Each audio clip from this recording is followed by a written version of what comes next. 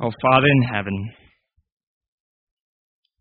we thank you for our Lord Jesus.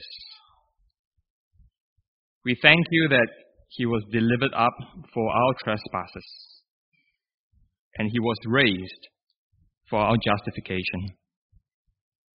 Father, we ask that this morning you may please help me, please help this congregation, every single one of us, to so understand what you have done when you raised Jesus to life again. That's changed the destiny of the whole world. Help us to so understand that we will marvel again at your resurrection and long for the day when we too who are in Christ will be resurrected. And we ask this for your glory. In Jesus' name. Amen. Well, last week in 1 Corinthians 15, it got us thinking about the resurrection. The resurrection of Jesus as well as the resurrection of Christians when Christ returns. Resurrection. Let's think about that for a short while. Do you and the Christians around you get excited or passionate about the resurrection? Put it this way. Have you got so fired up recently in telling someone about the resurrection that you bought him a coffee so that he could stay and hear you out? I asked someone this week about the resurrection if he has thought about it recently. Without any hesitance, he said, "Of course no, Kenneth." And I think his honesty represents many Christians today. So I've been wondering why the whole week. Why is such a central doctrine to the Christian faith so commonly neglected by Christians, myself included? Without the resurrection, our faith is futile, worthless, and yet we don't seem to care much about it. We don't seem to long for the resurrection as much as we should. Don't you think that's the case? Why? Why is that so? I came up with two reasons. Firstly, it is because, for most of us, death is distant. Like the rest of our society, we have become very good in not talking about death. Without death, there is not much need for resurrection. Perhaps only once in a while, when someone close to us is sick and is dying, we'll think about it. Secondly, I think we neglect the resurrection because we have a very shallow understanding of the resurrection. We are very ignorant of what God has done and is doing in the resurrection of Jesus. We are clueless of the magnitude and the scale of God's plan in the resurrection. Try to think of our relationship with the resurrection in this way. Imagine yourself as an office cleaner. Okay? And one day you found yourself cleaning God's office. There are many folders that you found on the table for the various projects that God has. Project Virgin Birth. Project Pouring Out the Holy Spirit. And then you found Project Resurrection. You pick it up and then you have a look. It shocks you from the start. The more you read, the further it leads. It is like a conspiracy theory that leads all the way to POTUS. You never knew how deep the project penetrates. You never knew how big the scale and the magnitude of the project is. Well, in today's passage, we are going to see the sheer magnitude of God's intent in the resurrection. My job this morning is to help you so understand the passage that you will walk out of church today knowing that resurrection is not just resurrection. It is big. It is huge. It is cosmic. It is insane. Point 1. Nothing personal, but you are a fool. Verse 35, would you read with me? But someone will ask, how are the dead raised? With what kind of body do they come? You foolish person. These questions were asked by skeptics, not those who genuinely interested in investigating the resurrection claim, but those who thought the whole idea as a laughing stock. Friends, if that is how you view resurrection today, a joke, an embarrassment, no offense and nothing personal, I'm just doing my responsibility as a preacher to tell you what the Bible says. God says you are a fool. Okay? God says you are a fool. Imagine Tim Phillips insisting on driving down Jalan Parliament with his new Myvi during a flash flood. The water was about knee height. But there he is, absolutely confident with his Myvi. Lagi power, lagi best.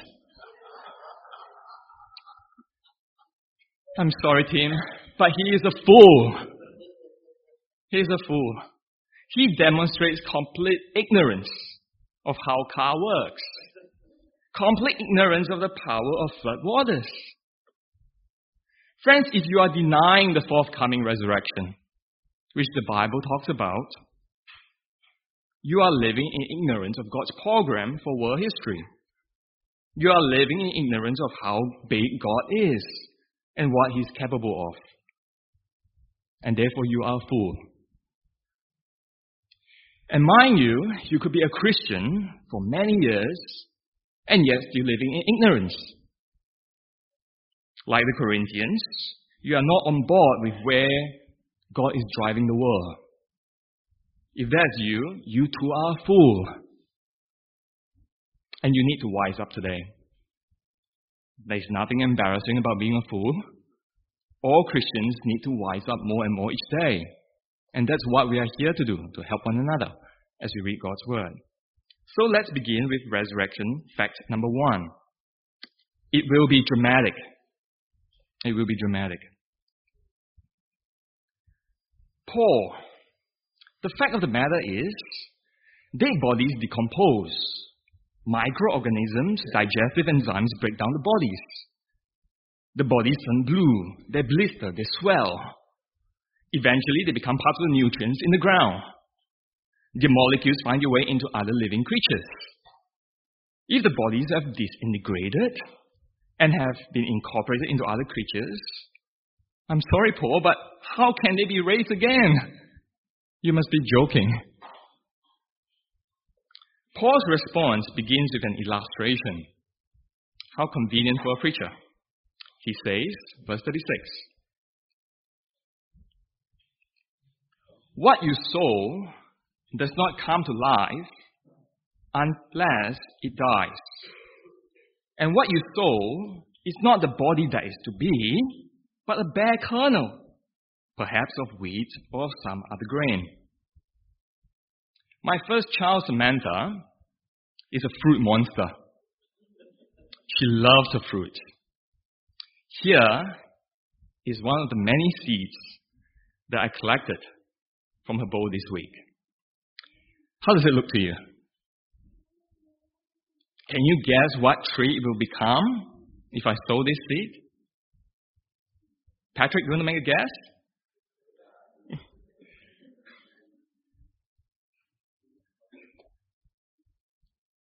The point is this.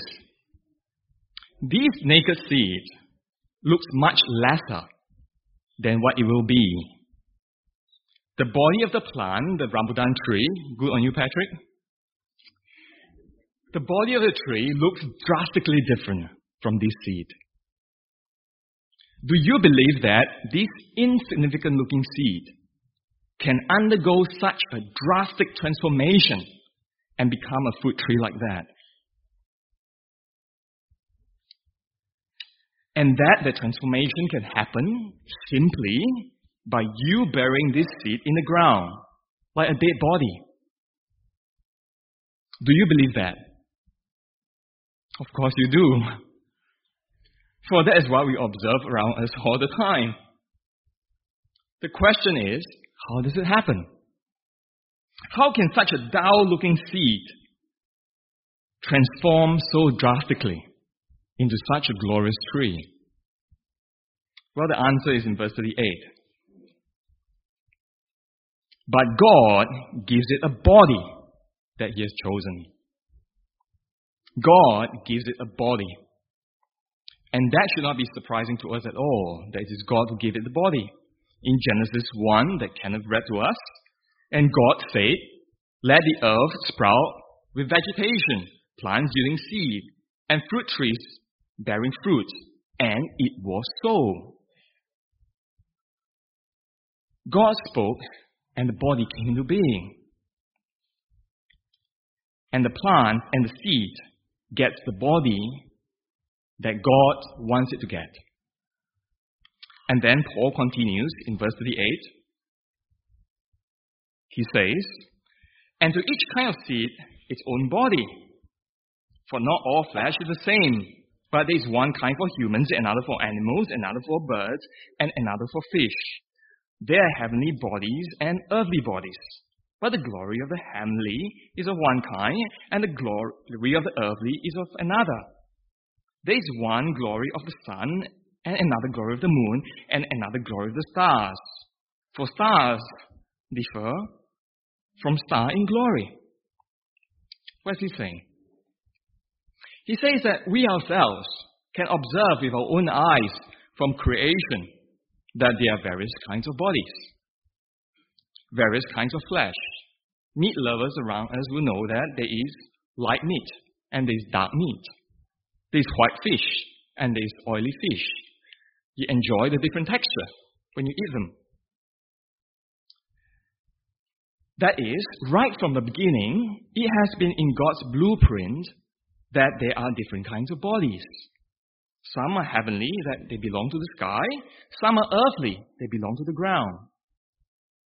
And even among those that is in the sky, the sun, the moon, and the stars, God made them different in glory, different in splendor. Genesis 1 again, God made two great lights. They are not the same. A greater light to rule the day, and then a lesser light to rule the night. And then look at the stars. God made them different, with different brightness as well.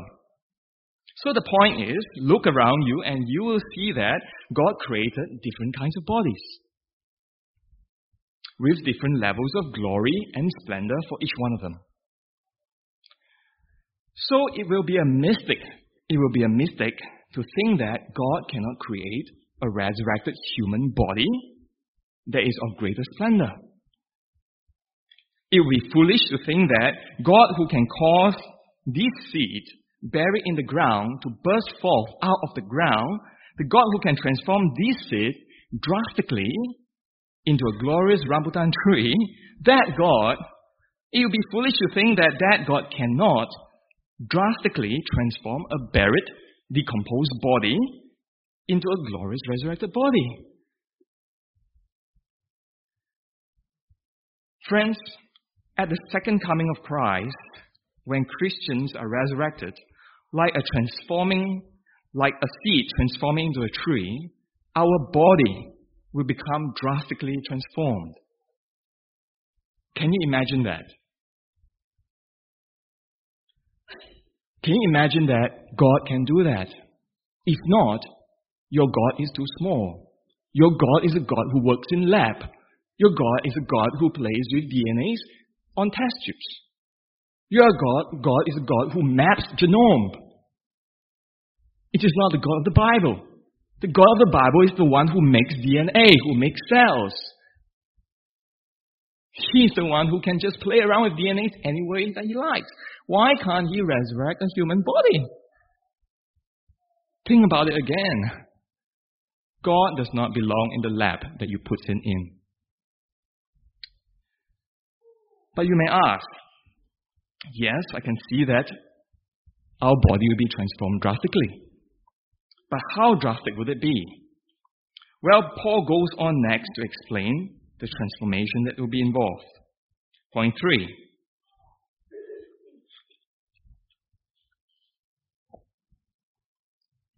Resurrection, fact 2.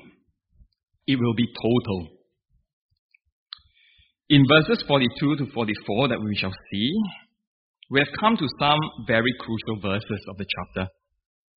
These are verses that will help us grasp the magnitude and the extent of what God is doing and is achieving in the resurrection. Verse 42. What is sown is perishable. What is raised is imperishable. It is sown in dishonor, it is raised in glory. It is sown in weakness, it is raised in power. It is sown a natural body, it is raised a spiritual body. If there is a natural body, there is also a spiritual body. Thus it is written, the first man, Adam, became a living being. The last Adam became a life-giving spirit. But it is not the spiritual that is first, but the natural, and then the spiritual. The first man was from the earth, a man of dust. The second man is from heaven. As was the man of dust, so also are those who are of the dust. And as is of man of heaven, so also are those who are of heaven. Just as we have been born in the image of man of dust, we shall also bear the image of man of heaven. Well, here Paul tells the Christians that there are just two kinds of human bodies in the end. Both are bodies, but they are drastically different bodies. They are of different kind. The first kind is their present body. A natural body, the earthly body, a body of the dust. The second kind is their future resurrected body, the spiritual body, the heavenly body. Brothers and sisters, here is why I think these verses are so crucial. For here lies the reason why we are not excited and passionate about the resurrection. Here lies the reason why we are not longing for the resurrection. There are two sides to the coin. On one hand, unless we grasp how bad our present fallen body is, we will not long for a resurrected body. Agree? On the other hand, unless we grasp how good our body is meant to be and will be, we will not long for the resurrected body. Agree? So let's begin by looking at what Paul says about our present earthly body. Verse 42 says that it is perishable, it is dishonored, it is weak. Take a look at your own body. How bad do you think is your present body? Let me tell you how bad it is. Okay? First of all, it is perishable. That is, it is corruptible. It decays. It breaks down. The ugly truth of the matter is everyone eventually dies. Old people die. Little babies die. Mummies and daddies die. Unborn full-term twins die. Our friends, our neighbors, our colleagues, our spouses, our classmates, some have already died, and others will soon die. Look around this room. Really, look around this room and look at the faces. How many of us do you think will still be alive in 50 years' time? As short as 50 years. How many of us will still be alive? Probably more than half will be dead, if not dying, in the hospital. Can you imagine how many more times, how many more funerals we will be attending in the next 50 years? How many more times our heart will sink when we receive a call? How many more times must we go through the 5 stages of loss and grief? We deny, we get angry, we bargain, we get depressed. And when we finally reach acceptance, another one dies, and we start again. I'm only in my mid-30s, and I'm already tired of hearing about death. I don't know how many more deaths that I can cope before I start taking antidepressants. How can anyone say this present perishable body is okay when everyone suffers and dies and brings so much pain and grief? It is not okay. And that is why we long for a future resurrected imperishable body. Can you imagine that? No more sickness, no more death. And because there is no more death, there will be no more saying goodbyes to our cherished and our loved ones. There will be no more pain. There will be no more grief. Can you imagine that? An imperishable body. Secondly, how bad is our present body? Verse 43. It is sown in dishonor. It is sown in dishonor. That is, our body is not treated with the honor that it deserves. As a result of the fall, we no longer honor and respect one another's body. Do you realize that? It is not honored the way that it should be honored. Look at Christ. He was marred beyond human semblance. Look at Paul. He was in rags and brutally treated. A human. And even today, I'm sure many of you here can remember the disgusting photos from Abu Ghraib prisons. Naked human bodies leashed, stripped of honor. Not forgetting the ever-growing billion-dollar porn industry. Child prostitution, child abuse, gang rapes, domestic violence. Friends, we must and we have to admit that humanity is just screwed up. Look at how we dishonor each other's body. The present dishonoring of the body is not okay. Not at all. Not a body that has been made by God. The human body is so degraded, so dishonored in the world today. So, do you not long for the resurrection? When verse 43, what is sown dishonor is raised in glory. For Christ, the first fruits, has already entered into glory. Through the resurrection, as His people, we too can look forward to experiencing glory through our resurrection. Thirdly, how bad is our present body? Verse 43. It is sown in weakness. It is raised in power. It is sown a natural body. It is raised a spiritual body. What's he saying? Our present body is weak. For our whole being, every single part of our body is affected by sin ever since the fall. Our will, our reason, our morals, our affection, our emotion, our intentions, every aspect of our being is fallen, is corrupted. Friends, I don't know what you are thinking or what you think when you're in private, but I do know what I think. I know what I have thought about you, about you, about you, and about you. And you don't want to know what I've thought. I am sick of myself for thinking like that about you. And at times I'm sick of myself for not being sick of myself for thinking about you like that. Yes, since becoming a Christian, the Spirit has been at work in sanctifying me. And yes, I'm thankful for the Spirit in empowering me to overcome various sins of my life. But friends, I'm not satisfied.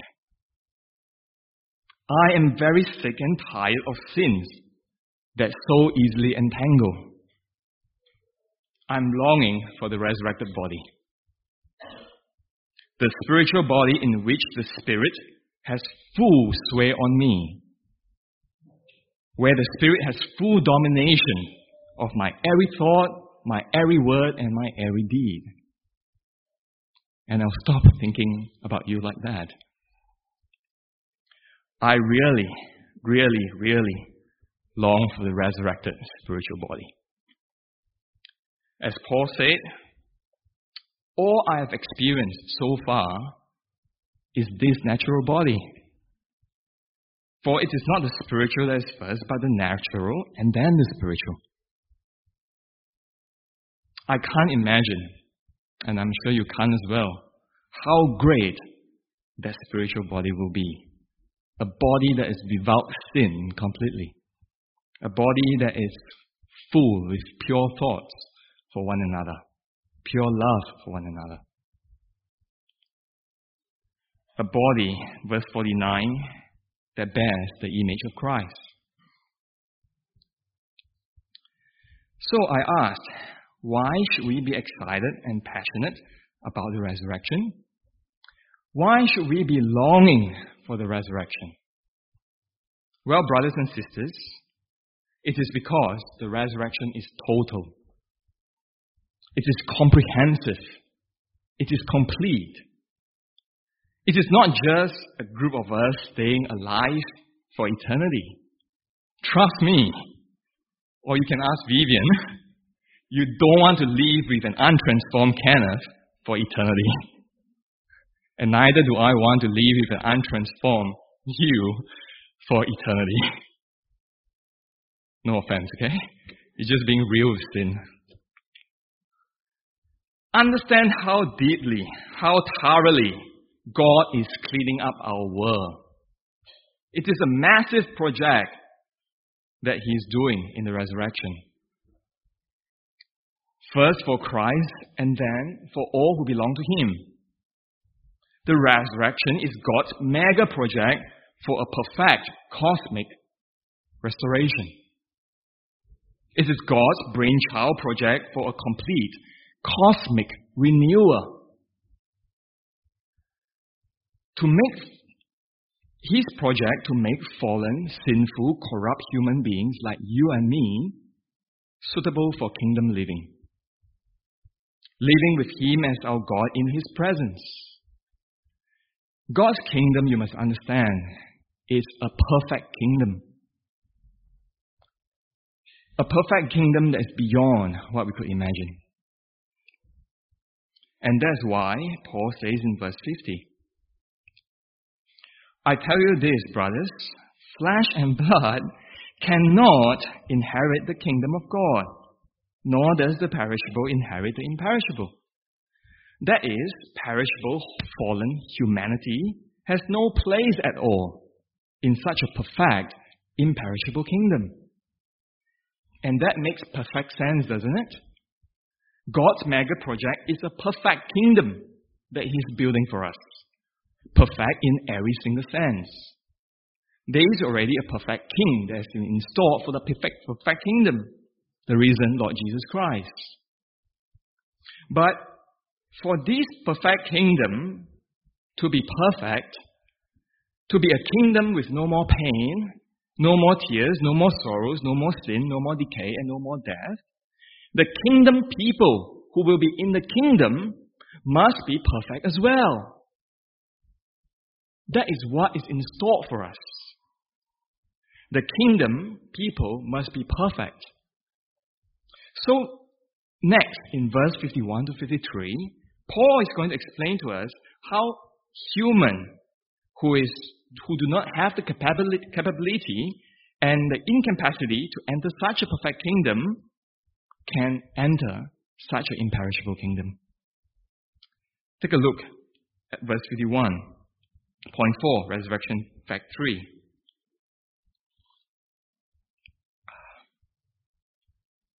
Behold, I tell you a mystery. You shall not all sleep, but you shall all be changed. In a moment, in the twinkling of an eye, at the last trumpet. For the trumpet will sound, and the dead will be raised, imperishable, and shall be changed. For this imperishable body must put on the imperishable, And this mortal body must put on immortality. When the perishable puts on the imperishable, and the mortal puts on immortality, then shall come to pass the saying that is written, Death is swallowed up in victory. O death, where is your victory? O death, where is your sting? The sting of death is sin, and the power of sin is the law. But thanks be to God, who gives us victory through our Lord Jesus Christ. How is it possible for human beings who are sinful and perishable and corrupted to enter such a perfect kingdom? Well, we have seen it here, isn't it? Those who belong to Christ, those who put their faith in Him as their Lord and Savior, when the trumpet sounds, that is when Christ returns, they will be changed. They will be transformed in a microsecond, instantly. They will be given new resurrected bodies that are imperishable, bodies that are perfectly dressed for the perfect kingdom. And how does this happen? It happens because God Himself is doing it.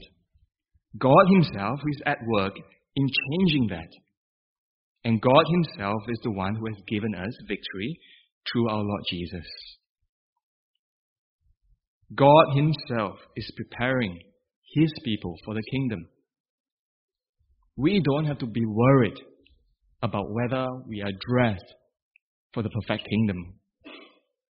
Before we walk into the perfect kingdom, in an instant, God is going to get rid and renew this body to make sure that it is imperishable, it is incorruptible, and we will walk into the kingdom as perfect people. In verse 58, Paul ends by saying, verse 58, Therefore, my beloved brothers, be steadfast, immovable, always abounding in the work of the Lord, knowing that in the Lord your labor is not in vain. Well, we have seen today the extent, the scale, and the magnitude of what is God doing in Project Resurrection. I hope it has blown your mind that resurrection is not just about resurrection.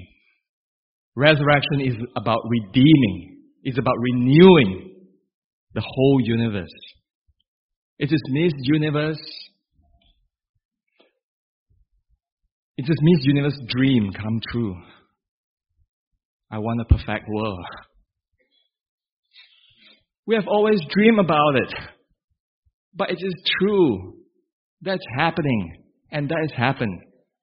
The problem is our unrenewed mind and our unrenewed body is incapable of accepting this truth that such a perfect kingdom is possible. But it is. Because when we look at Christ, He has resurrected. And the day will come when we too will be resurrected just like Him. And we will be in that perfect kingdom. So friends, why did Paul end this way? Asking the Corinthians to abound in the work of the Lord. Friends, when you do gospel work in whatever capacity that you are doing, when you encourage someone in church, when you serve one another in church, when you evangelize, when you tell people about the kingdom, do you realize what work you are involved in? Do you realize how big that work is? Do you remember the day that you received an acceptance letter from perhaps LHC or Oxford or Cambridge or even working for a big company, the Big Five? And after receiving it, you feel so great about yourself that you are proud that you are part of this big company that is going to change the world? Friends, the work that you're involved in when you are doing kingdom work It's beyond word description. It's massive, it's big, it's cosmic. It involves the whole human race being changed. And we as Christians are involved in that work. How massive is that? It blows my mind that I cannot comprehend that I'm involved in such a massive work of renewing the whole universe. But the truth is that's what we are doing. And therefore it is not in vain. Keep doing that. Christ is resurrected. Our resurrection will come. Let's keep telling people of this renewed kingdom that's awaiting us, those who have faith in Christ Jesus. Let us pray.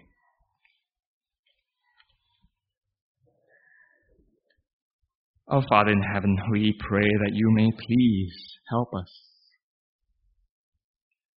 Give us such a clear vision of what you have done in the resurrection of Jesus and what you will be doing and what you have installed and prepared for us when He returns, when we will receive our resurrected body.